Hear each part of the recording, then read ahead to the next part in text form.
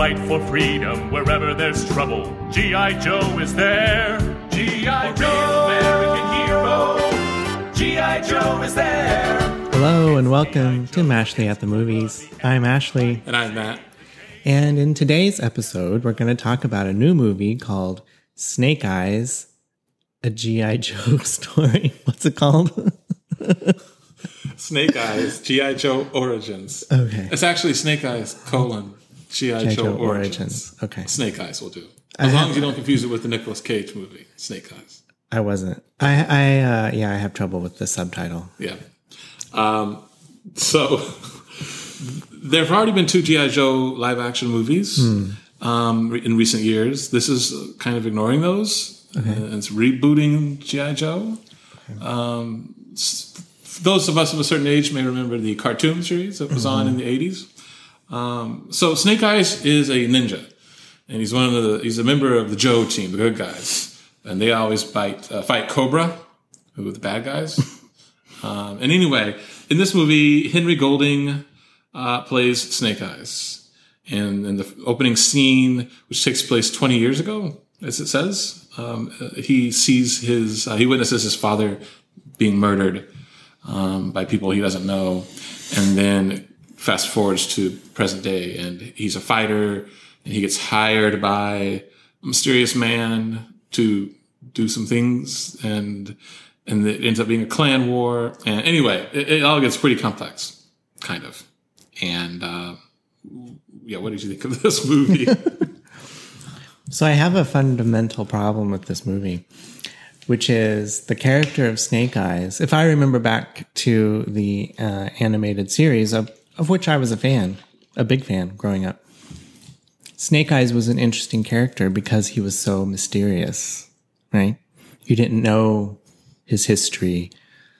He was a character, a few words. He was intriguing in that way. He's the last character you want to give an origin story to and explain everything about. Why do we have to have origin stories for everything? Why can't we have any mystery? That's my fundamental problem. But all that aside, the movie is okay. I was mildly entertained. The fight scenes are edited really fast and are very repetitive. So that got old. You couldn't really tell what was happening a lot of the time. The acting was good, though. I mean, I like Henry Golding. I thought all the other characters, too, were all the other actors did a really fine job. Some of the dialogue is a little sketchy. It's an oddly humorless movie. There was not a lot of levity here. The only times I laughed, I'm afraid, are times when it was not intended. Yeah, it's like Henry Golding's character literally has no identity. Like so he goes by Snake Eyes, and there's a reason that's laid out in the opening scene. But there's a character in here played by Haruka Abe, and she calls out "Snake" in one scene. I remember you laughed at that. Yes, and that was, I think, unintentionally funny. Yes, she could have said "Mr. Eyes." Yeah, so I was a big Transformers fan back in the 80s, the cartoon series, and I didn't watch G.I. Joe as much. I mean, I know enough to know like Cobra Commander and Destro and the Baroness and Snake Eyes. And I don't know any other good guys. Most of those people are rattled off from Cobra. All the interesting characters were the bad guys. Yeah. It is true. Yeah, and then you got Snake Eyes. So we're gonna. This is a new movie, so we're not going to do like real spoilers, but we're going to give our numbers at a certain point here, and then we are going to briefly talk about some spoilers because I have to get something off my chest about this movie. This movie is competently made to a fair amount. It's not good. I mean, like you, I was mildly entertained, but I mean that's not really enough. Or I wanted more, I guess. It's directed by Robert Schwentke. I feel like the direction it's fairly flat. There's nothing particularly striking about this, except the most striking thing about this movie was the not really title cards, but like when they told you, like when something was like 20 years ago, or when they told you, okay, you're in Los Angeles port or whatever. Though the way they did the lettering was a little dramatic. Yeah. There's a brief moment. Like, so this movie ends up taking place quite a bit in Japan. And there's a scene, I feel like they're constantly going in and out of Tokyo. Because he ends up at this place out of the way place out in the countryside. That's sort of this fort in a way, Japanese fort. There's probably a name for it. I'm not aware of it, but sometimes they get on their motorbikes and they zoom into Tokyo for a little while, and then they zoom back out to this area. And there's a scene in Tokyo that is brief, but the look of it kind of was it was kind of cool looking, but derivative because it looked a lot like Blade Runner. I mean, if we're going to crib from something, crib from that, I guess. But the acting was good. I did like Henry Golding, and then Andrew Koji, who plays Tommy. I quite liked him in this movie. Yeah, I thought the set design was one of the highlights. I liked that Tokyo scene, but I did like that kind of encampment or wherever they were staying. It was the old Japanese style architecture and Japanese gardens, and that was really beautiful. But all that was not enough to make an entertaining movie, and I found it got kind of silly. Like they start incorporating some kind of elements from the G.I. Joe lore. And I felt like the more they did that, the more it started to feel kind of like a bad episode of the old animated series. But even there, I felt like, and I don't want to give any spoilers away about who shows up in this movie, but I felt like they, in the animated series, were more menacing or interesting than the live action versions that we have in this movie. I feel like some of these characters that they bring in, they just sort of feel a little shoehorned in. Yeah, exactly. I mean, you've got your plot line going, which this movie is a mess, but it does have a somewhat of a plot going here, right? And then all of a sudden they throw in this character, and then there's that character, and you're like, oh, yeah, these are G.I. Joe characters. They really haven't had anything to do with this movie so far, and all of a sudden they're going to wedge them in because I guess they're hoping to build off of this, even though they already had 2 other G.I. Joe movies. I don't understand the studio system right now, but yeah. I have a fundamental issue with this movie. My fundamental issue is the character of Snake Eyes as he's portrayed in this movie.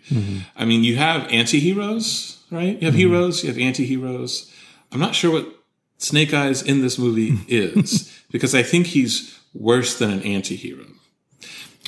I'll talk more about that in the spoiler section. But before we get into spoilers, is there anything else you wanted to drop in here? No, I don't think so. Okay. So what is your score? 4.5. Okay. I give it a 4. So our score is a 4.3. It is on the tomato meter. So critics score is a rotten 41%. Audiences give it 72%. So, I mean, I don't know. Maybe this is, G.I. Joe nostalgia going on here. Real quick, so what I wanted to say is, the Snake Eyes character, there's a scene early-ish on, after I mentioned in the plot teaser, where this mysterious man hires him. And he starts out working at a Los Angeles port fishery where he's packing guns into fish carcasses to smuggle them out of the country. But there's obviously, I mean, these are bad guys, right? They're not good people. They're gun smugglers for one thing. And then there's a scene where they say they found a spy, and they want Snake Eyes to shoot him, like just execute him. Snake Eyes says no, and he and the guy, the one that was, I guess, was a spy, they have this dramatic scene where they escape, and then the guy ends up being almost second in line to head of a clan, and this is when they go to Tokyo. And this is when the movie really kicks off. You find out later on that was all a setup, that the mysterious man, boss dude, who told Snake Eyes to execute this guy, that was all planned. Snake Eyes didn't shoot him because of this plan that they had, and now Snake Eyes is there, nestled now into this encampment that we talked about, the one in outside of Tokyo, to try and steal some magic stone or whatever. And so I don't know. I mean, that, first of all, threw me. That's kind of like, like in the first Captain America movie, you know how like this whole thing was, he was like this little 90-pound weakling, and he wanted to serve his country and fight for his country so badly, right? And then finally they shot him up with this super soldier juice. Well, that would be like later on in the movie, it's revealed that Steve Rogers knew all along about the super soldier juice and, just wanted to be, some muscle-bound behemoth and didn't really care about, serving his country. I feel like that's kind of what this sort of felt like to me. And then there's so much chaos that ensues throughout this film. I mean, really bad stuff. And it's all Snake Eyes' fault. Yeah.